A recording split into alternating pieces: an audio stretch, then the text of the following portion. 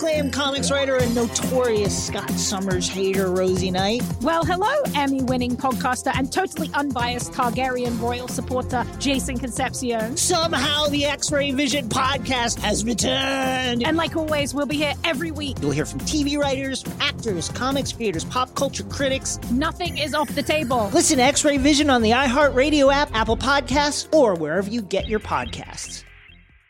Imagine you're a fly on the wall at a dinner between the Mafia, the CIA, and the KGB. That's where my new podcast begins.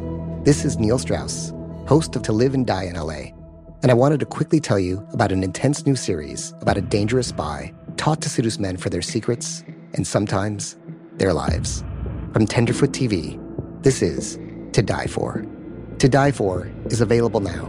Listen for free on the iHeartRadio app, Apple Podcasts, or wherever you get your podcasts.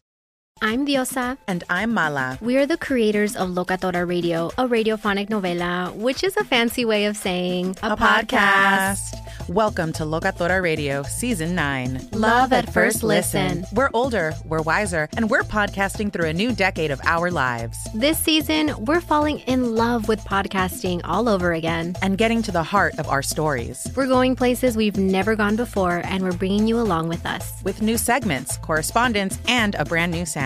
Season 9 is kicking off with an intimate interview with Grammy Award-winning singer-songwriter Natalia Lafourcade. What's giving you hope right now? Well, when I see what music does to people, it gives me a lot of hope. If you liked Locatora before, you're going to love Season 9. Subscribe to our show and you'll see why Locatora is your prima's favorite podcast. Listen to Locatora Radio as part of the My Cultura Podcast Network, available on the iHeartRadio app, Apple Podcasts, or wherever you get your podcasts.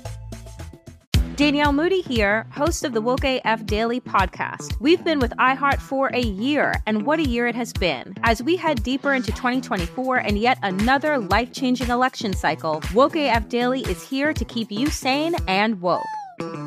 Make Woke AF Daily your podcast destination for 2024 election news and analysis. Listen to Woke AF Daily Season 5 on the iHeartRadio app, Apple Podcasts, or wherever you get your podcasts. Welcome to Stuff You Missed in History Class from HowStuffWorks.com.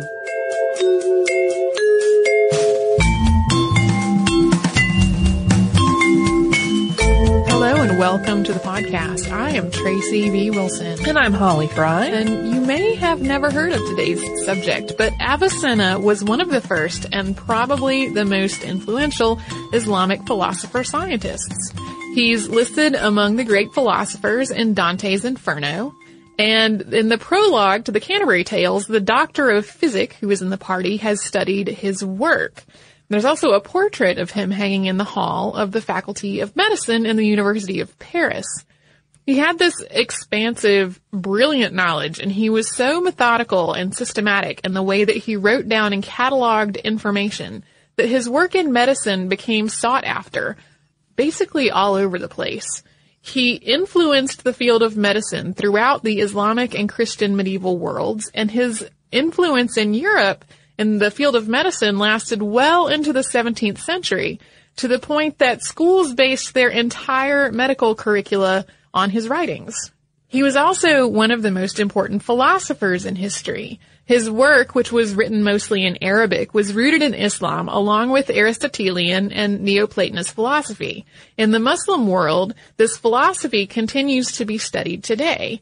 And the fact that Avicenna was influential to both Christians and Muslims makes him really unique among ancient philosophers and scholars of his time. Today, his work exists in more than 200 commentaries, annotations, abridgments, and translations. So as we usually do, we'll start at the beginning. And in Farsi, his name is actually Ibn Sina. In Arabic, it's Abu al-Hussein Ibn Sina. Avicenna is actually the medieval Latinization of his name. And we're calling him that instead of calling him Ibn Sina because the overwhelming preponderance of information about him, regardless of what culture it's written from, calls him that. Yeah. He became known by that name a very, very long time ago. He was born around 980 in a village near Bukhara, Iran, which is now in Uzbekistan in Central Asia. Bukhara is in south-central Uzbekistan at a river delta, and it lay along the Silk Road. Today, its center is a UNESCO World Heritage Site. And at the time, it was the capital, and it was an intellectually rich place to grow up. This was also the 4th century of the Islamic calendar, and this part of the world was really flourishing in knowledge and intellect at this point. His father was a governor and a scholar as well, and Avicenna was a very bright and gifted child, and he claimed to have memorized the entire Quran by the time he was 10 years old. His father's position and the number of libraries and scholars where they lived meant that his precociousness was really encouraged and nourished. And much of his early study was in Aristotelian philosophy, but he surpassed his teachers when he was quite young, and so he furthered his education on his own once they no longer had anything they could teach him. At the age of 16, he turned from studying philosophy to studying medicine, which was a discipline that he said he found extremely easy. And when he was still quite young, the Sultan of Bukhara, the city where he was living, got sick. And the court physicians were not able to cure him, but Avicenna did cure him. And as a reward, the Sultan gave him access to the royal library, which opened up all kinds of avenues for his own personal study. Getting access to books and knowledge through his practice of medicine for wealthy patrons actually became a pattern that he repeated throughout his life. The self-taught knowledge that he got from all this was so broad that he also claimed to have mastered all of the sciences by the age of 18. Brilliant / a little egotistical? Yes, that comes up often in writing about him, that in addition to being extremely smart, he knew he was extremely smart and could be kind of conceited about it. So when he was a young man, his father died, and he, for a while, held an administrative post. It's possible that he succeeded his father in the governorship, but the records are not entirely clear on that point. So we know a fair amount about Avicenna's life because he dictated an autobiography to a protege named Al-Juzjani, and this protege also added additional biographical information. Some of Avicenna's own correspondence also survives, but we don't really have a whole lot of contemporaneous accounts to balance out this perspective. And the existence of the autobiography also seems to have had this unintended side effect of prompting less scholarship about his life. It was basically like, there's already all this information here, so we don't need to go on a quest to find more of it. And especially when it comes to his youth, the autobiography is all we have. And its discussion of his childhood is really more like the study of a scholar, set out in such a way as to act as evidence of Avicenna's own thoughts on knowledge and wisdom. It basically recounts his learning. It moves through increasingly difficult material in sequence, and often his own without instruction. So he basically kind of maps out the natural progression of, I learned a little bit, I learned some harder things, eventually I had to seek out my own knowledge because no one could teach me. Right. So rather than sort of being a story about how he grew up, this autobiography, when it comes to his youth, is more like an illustration of how a person can acquire wisdom and knowledge through intuition. So it's almost more like a curriculum for learning things and an example of having done it rather than an autobiography as we would think of it today.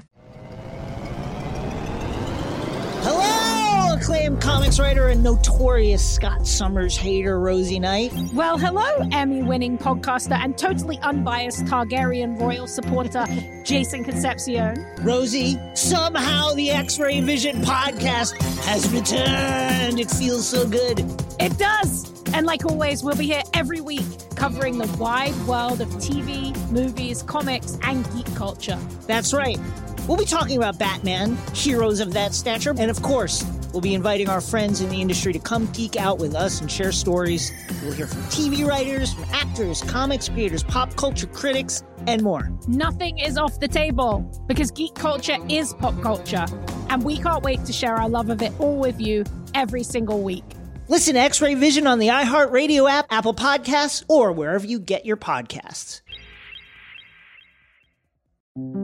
This is Neil Strauss, host of the Tenderfoot TV true crime podcast, To Live and Die in LA. I'm here to tell you about the new podcast I've been undercover investigating for the last year and a half. It's called To Die For. Here's a clip. all these girls were sent out into the world and they were told, try to meet important men, try to attach yourself to important men. The voice you're hearing is a Russian model agent telling me about spies sent out to seduce men with political power. The war in Ukraine is also being fought by all these girls that are all over important cities. For the first time, a military-trained seduction spy reveals how the Russian government turned sex and love into a deadly weapon. If you want to kill your target, it's easy. You just seduce him, take him somewhere, start having sex, and then he's very vulnerable, so you can kill him easily. To Die For is available now. Listen for free on the iHeartRadio app, Apple Podcasts, or wherever you get your podcasts. Oh, hi, I'm Rachel Zoe, and I'm back for another season of my podcast, Climbing in Heels. You might know me from the Rachel Zoe Project, or perhaps from my work as a celebrity stylist. And guess what? I'm still just as fully obsessed with all things fashion, beauty, and business. My podcast, Climbing in Heels, is all about celebrating the stories of extraordinary women, and this season, we're taking things up a notch. I'll be talking to some incredible women across so many industries, from models and beauty industry stars to doctors, entrepreneurs, and TV personalities. Climbing in Heels is here to bring you a weekly dose of glamour, inspiration, and fun. Every week, listeners will be able to ask me any questions. I'm answering it all. My life is absolutely crazy with so much going on, and I'm so beyond excited to bring you along for the ride. Whether we're talking red carpet looks, current trends, or products I'm obsessed with, I'm here to be your fashion fairy godmother. Listen to Climbing in Heels every Friday on the iHeartRadio app, Apple Podcasts, or wherever you get your podcasts. If you want to level up your marketing and business knowledge, then look no further than the Marketing School podcast hosted by Neil Patel and yours truly, Eric Su. It is the #1 marketing podcast in the United States and number 15 on business in the United States. And it has amazing guests such as Alex Hormozi, Layla Hormozi, Cody Sanchez. We pull in these amazing interviews with other people that are not only great marketers, but actual operators. And the icing on the cake is Neil and myself were also operators as well. So we share learnings from the trenches. We share secrets that we otherwise wouldn't be sharing with other people. And we also share other advantages that will help you get ahead of your competition. So all you have to do is listen to Marketing School every weekday on the iHeartRadio app, Apple Podcasts, or wherever you get your podcasts. And in his adulthood, he was known to be a gregarious person who loved life and its pleasures, including drinking and sex. He was witty and charismatic, and he was often in the company of friends. And at the same time, as is often the case with geniuses, he could also have periods of brooding and loneliness. So, go figure. No surprise, really. Not really. As in many religions, excessive sex and alcohol consumption were quite frowned upon among strict Muslims where he lived. So these same traits that kind of defined him also put him at odds with Islamic conventions and social norms, and they earned him a lot of enemies as well. He had to move from place to place and from patron to patron as he rubbed people the wrong way with his flaunting of religious and social expectations and of, being kind of pretentious and hard to get along with.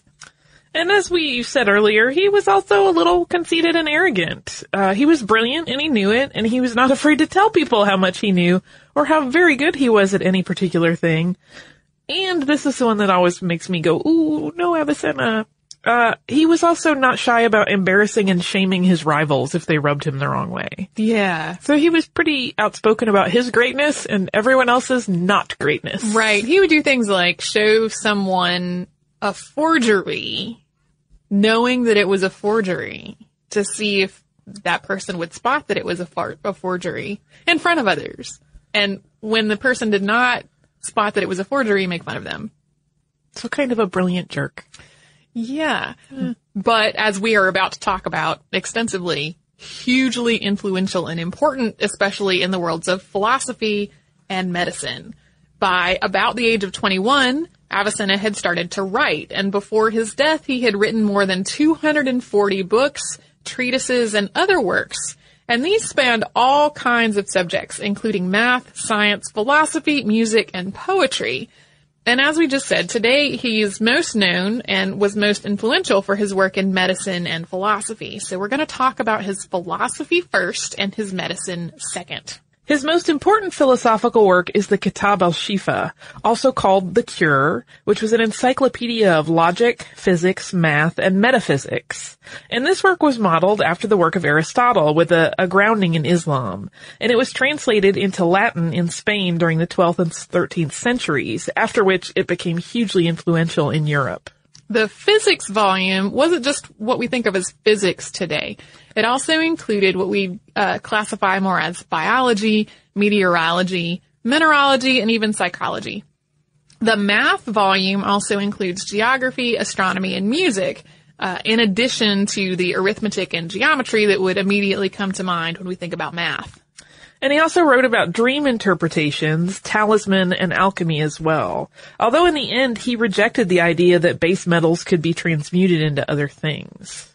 As a philosopher, one of his most notable thought experiments was called the Flying Man, also known as the Floating Man, which reflected on what a completely blank slate of a person could be aware of.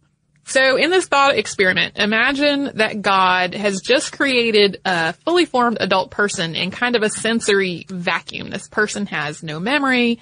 He has no sensory input at all. None of his body parts are even touching each other, so he's not even aware of his own body. So in this thought experiment, what would this newly minted person be aware of? According to Avicenna's philosophy, he would be aware that he existed. So to Avicenna, this meant that self-awareness is a fundamental part of life, and that also suggested to him that the soul is different from the body because you could be aware of yourself without being aware of your body. And this was significant because it was different from much of the theology at the time, which largely taught that the soul was a material substance that had an atomic makeup. Right. Like it was an actual physical thing. This whole idea also draws a parallel between humans and God, because Avicenna saw God as a self-thinking intellect. So, in Avicenna's view, both humans and God have this ability for self-awareness, and that makes self-awareness something extremely special. According to ancient and medieval philosophy professor Peter Adamson, this was one of the first times that philosophy put forth this idea and this connection between man and God. And Avicenna also created a proof that he believed proved the existence of God, which takes a great deal of explaining. So we will link to a full explanation of it in the show notes, rather than kind of taking you through the proof here. Yes, I listened to a 30-minute podcast that was just an explanation of this proof. So rather than spending 30 minutes on that, we will... Of all of the various logic steps that he uses. Yeah, there's a lot of logic and a lot of sort of philosophical groundwork that has to be put down first that if you're not already familiar with, takes explaining itself. So before we move on to his discussion of medicine, let's take a moment and talk about our sponsor. That sounds grand. Okay. Hello, acclaimed comics writer and notorious Scott Summers hater, Rosie Knight. Well, hello, Emmy-winning podcaster and totally unbiased Targaryen royal supporter, Jason Concepcion. Rosie, somehow the X-Ray Vision podcast has returned. It feels so good. It does. And like always, we'll be here every week covering the wide world of TV, movies, comics, and geek culture. That's right. We'll be talking about Batman, heroes of that stature, and of course, we'll be inviting our friends in the industry to come geek out with us and share stories. We'll hear from TV writers, from actors, comics creators, pop culture critics, and more. Nothing is off the table because geek culture is pop culture, and we can't wait to share our love of it all with you every single week. Listen to X-Ray Vision on the iHeartRadio app, Apple Podcasts, or wherever you get your podcasts. This is Neil Strauss, host of the Tenderfoot TV true crime podcast, To Live and Die in LA. I'm here to tell you about the new podcast I've been undercover investigating for the last year and a half. It's called To Die For. Here's a clip. All these girls were sent out into the world and they were told, try to meet important men, try to attach yourself to important men. The voice you're hearing is a Russian model agent telling me about spies sent out to seduce men with political power. The war in Ukraine is also being fought by all these girls that are all over important cities. For the first time, a military-trained seduction spy reveals how the Russian government turned sex and love into a deadly weapon. If you want to kill your target, it's easy. You just seduce him, take him somewhere, start having sex, and then he's very vulnerable, so you can kill him easily. To Die For is available now. Listen for free on the iHeartRadio app, Apple Podcasts, or wherever you get your podcasts.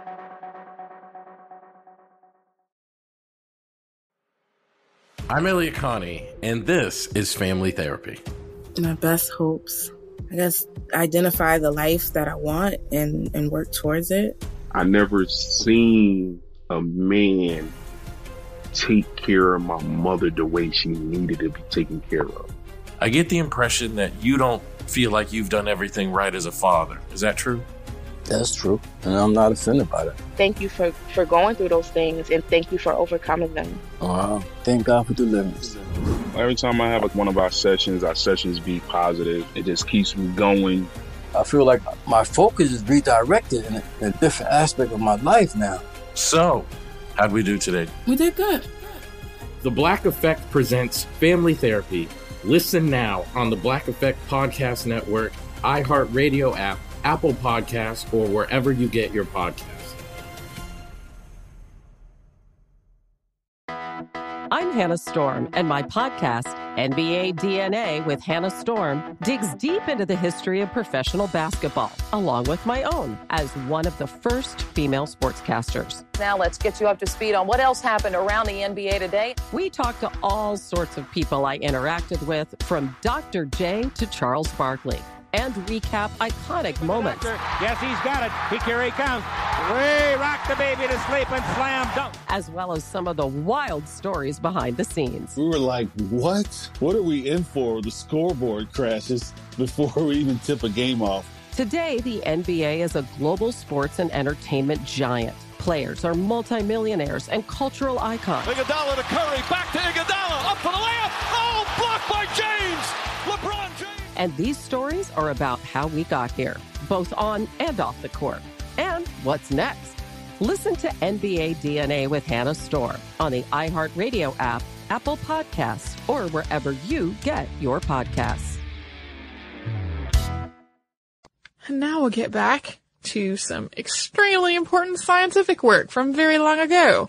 So Avicenna's most influential medical work was the 5-book work, The Canon of Medicine, Al-Canon fi al-Tibb, which was influential both in his region of the world and in European medical schools. And some of this medical writing was based on the Greek physician Galen's idea of the 4 humors, which are blood, phlegm, black bile, and yellow bile, along with the Greek idea of 4 elements of earth, air, fire, and water. And the Canon of Medicine also draws heavily on the work of Hippocrates. There's also work on anatomy, the causes and treatments of diseases, hygiene, medicines, pathology, basically the whole world of known medicine at the time in one 5-volume work. And the 5th book of the Canon of Medicine is actually a drug formulary, which was a completely new idea in the field of medicine at the time. Like sort of the first pharmacist manual. Yeah. So the Canon of Medicine was basically one work that distilled the whole of medical knowledge into 5 volumes. So it's really not at all surprising that it became the mainstay of medical education, and that lasted for hundreds of years.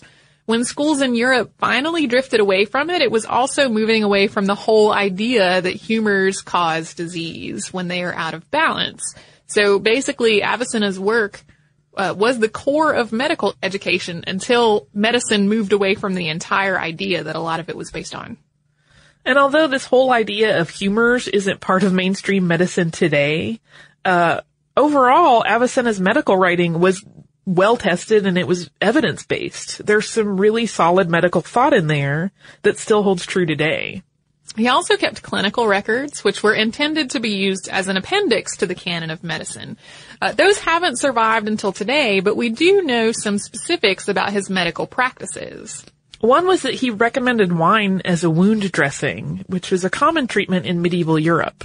And actually, since it contains alcohol, can be effective at helping to prevent infection. He also used reduction techniques like pressure and traction to treat spinal deformities, which is something that Hippocrates had written of, and this whole practice disappeared from medicine after Avicenna's time until a French surgeon picked it up in the 19th century. He also correctly used sweet-tasting urine to diagnose diabetes. Yes. So did he taste it?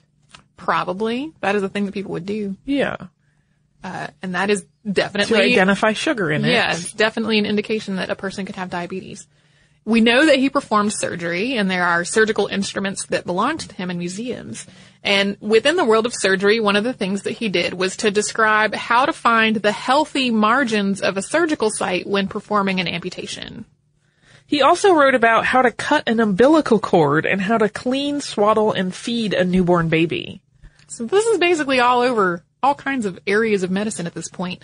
A lot of his writing was also about generally being healthy, how to get well and stay well, and it included the effects of recreation, the home, family life, and all sorts of other factors on human health. So consequently, he's been referred to as the forerunner of preventive medicine, which is something we take for granted today. Yeah, he really, was the first to put forth the idea of sort of a holistic health view versus just treating incidents of health issues. Right. So Avicenna was extremely influential and extremely important, and unfortunately his life was not particularly long. At the age of 57, he was traveling with his patron and he developed colic, which he decided to treat himself. And ultimately this wound up leading to his death. The course of treatment that he wanted to undergo involved getting 8 celery seed enemas a day. And it's unclear whether this was intentional on the part of one of his attendants, but the formula that he gave to himself was prepared to contain more than double the amount of active ingredient that it was supposed to. His intestines became ulcerated as a result. And to treat the ulceration, he used a mild form of opium. And at this time, we know that there was a tampering that was intentional. A slave laced this opium with an extra dose. His health started to go downhill, and he refused to leave his patron. He kept traveling with him, but his condition got worse and worse, and he finally died in 1037. And Avicenna is buried in Hamadan, and his tomb, which had fallen into disrepair, was refurbished in the 1950s. And now it's home to a mausoleum and an 8,000-volume library. Yeah, there's a big sort of pillared monument there. It's very striking to look at. As we said earlier, although his medical writing is not really part of modern medical thought, his philosophy is still widely studied among Muslims today. He's one of those people that's so influential, it's almost surprising that you don't hear of him. I had never heard of him before I started. Well, I had heard of him because I've read the Canterbury Tales and Dante's Inferno, but his name had not stuck into my head until I started doing research on this podcast. It's pretty rare that somebody living at that time would have been that influential among both Christians and Muslims. Yeah, it's a really interesting story. I actually do kind of want to go read his proof, which I have not yet. I have only listened to the analysis and description of it that took like 30 minutes to explain. Perfect lunchtime listening. It is. It is pretty perfect lunchtime listening. There are some awesome philosophy podcasts, some of which I used as sources for this. Cool. We will link them all up in show notes because I don't have them noted right in front of me. But yeah, Avicenna, possibly unknown person credited with the health and welfare of much of medieval Europe.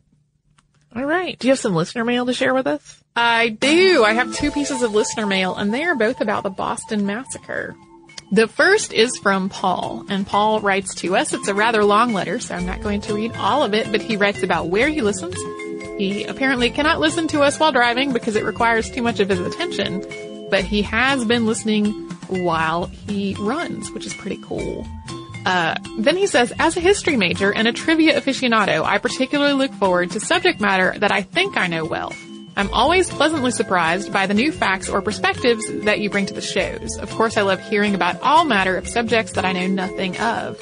I have learned more about communicable diseases than I maybe would have cared to learn on my own, for instance.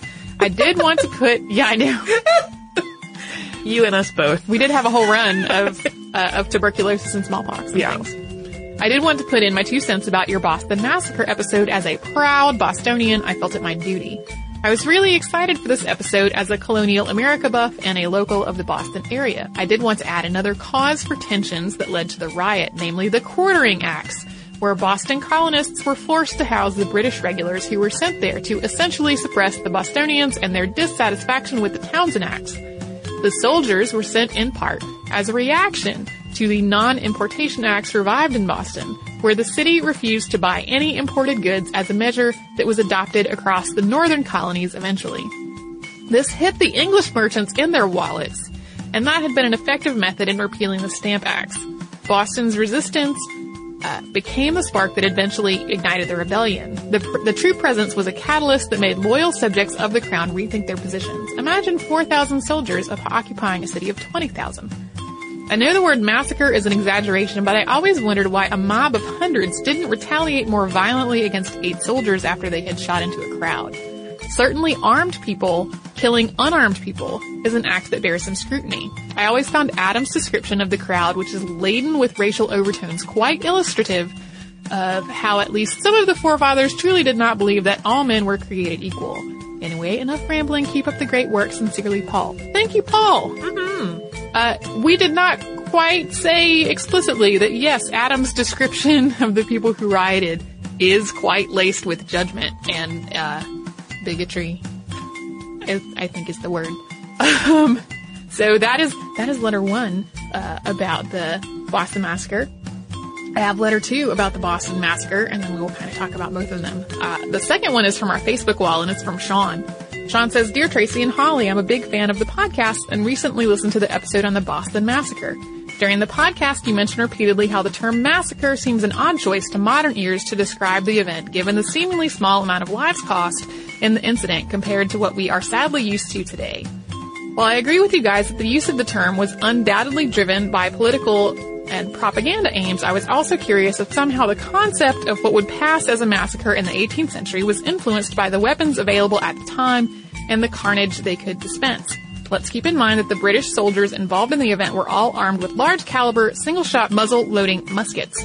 These were inaccurate at best, and even the best trained soldiers, such as the Hessians, the tie-in, another podcast topic, could only be expected to manage 3 shots per minute in the best of conditions. So far, I can tell, none of the soldiers involved fired more than once, and some victims were hit multiple times. Perhaps it is therefore unlikely to have expected a greater number of casualties than what actually occurred. Although estimates vary, the number of combat dead in the U.S. Revolution may have been less than 8,000 people. I do not mean in any way to diminish the loss of life, but merely venture the opinion that just as the use of the term massacre seems uncalled for to us today because of our cultural conditioning, perhaps our forefathers looked upon it exactly that because of theirs. At any rate, keep up the awesome work. And then he suggests a podcast episode topic for the future. So thank you also, Sean. We got a fair amount of flack from people about how we talked about the Boston Massacre. Yeah. And after getting this particularly reasoned question from Sean, I went and did some looking because I wondered. I was pretty contextually qualified as a massacre. Yeah, I was pretty upfront at the beginning that I think of massacres today as something like horrifying and terrible, and it turns out it's always meant something horrifying and terrible. So the word massacre comes from French words that relate to butcher's knives and blocks. So that's what it meant originally before it became something that meant slaughter. Its first uses in English came from the 16th century and referred to the bloody massacre at Paris. And that's the massacre of St. Bartholomew's Day. So to catch everyone up, if you have not heard of this before, in this massacre, Catherine de' Medici, who was Catholic, orchestrated the murder of the Huguenot nobility, who were Protestant. And these were people who were in Paris for a wedding. Let's not in any way aggressive. Well, I mean, there was tension. There were tensions, but their visit to Paris was not about being aggressive. A wedding. Specifically, the wedding was of Catherine de' Medici's daughter, Margaret, to Henry of Navarre, who was a Huguenot and would later become Henry IV. So, the final death toll of this massacre was in the thousands. And a lot of the people who were killed were seriously, they were in their homes or working in their shops at the time. Some of them were even attendants who were attending Huguenot aristocrats who were in the Louvre for the wedding festivities at the time. So, like, I see what people, like, there are people who felt like we really treated the massacre, in quotation marks, too lightly. Massacre has really always meant something horrifying involving either massive carnage or the slaughter of innocent people who were doing nothing, and that's really not what was happening in Boston on that day. In Boston on that day, we had a big group of civilians who surrounded a small group of armed soldiers and were like throwing rocks and oyster shells and things at them and insulting. So I'm not saying anybody should have gotten shot. It's still a huge tragedy. Yeah, it's definitely a tragedy. It is also definitely not a massacre. Yeah. By the definition of massacre. Not even the connotations of massacre, like the actual dictionary definition of massacre. So, while it's definitely not our intent to make light of anyone's death, there was a whole lot of stuff going on in terms of the factors that led to the altercation in the first place, and definitely for sure the fact that American colonial writers portrayed it as a massacre specifically as spin later on. Because like we said, the first massacre ever described in English, thousands of people who were in Paris for a wedding, many of them. A lot of them just were living in Paris doing their jobs and living in their houses when they got murdered. So, on that cheerful note... So, if you would like to email us and share your thoughts, you can do so at historypodcast@discovery.com. We also have some new ways to connect with us, or old ways with new addresses. You can connect with us on Facebook still, but now we're at facebook.com/missedinhistory. We're still on Twitter at missedinhistory. We're still on Tumblr at missedinhistory.tumblr.com. And our Pinterest has moved and expanded rather significantly, so you can find us there at pinterest.com/missedinhistory. If you'd like to learn a little bit more about one of the subjects that Avicenna wrote so much about, come to our website, put the word math in the search bar. You will find how math works. You can do all that and a whole lot more at our website, which is howstuffworks.com. For more on this and thousands of other topics, visit howstuffworks.com.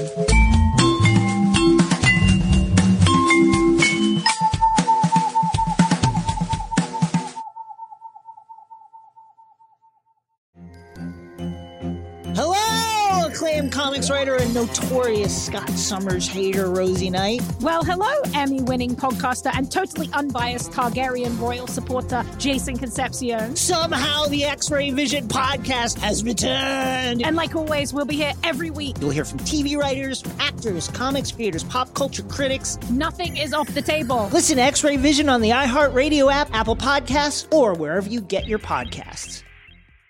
Imagine you're a fly on the wall at a dinner between the Mafia, the CIA, and the KGB. That's where my new podcast begins.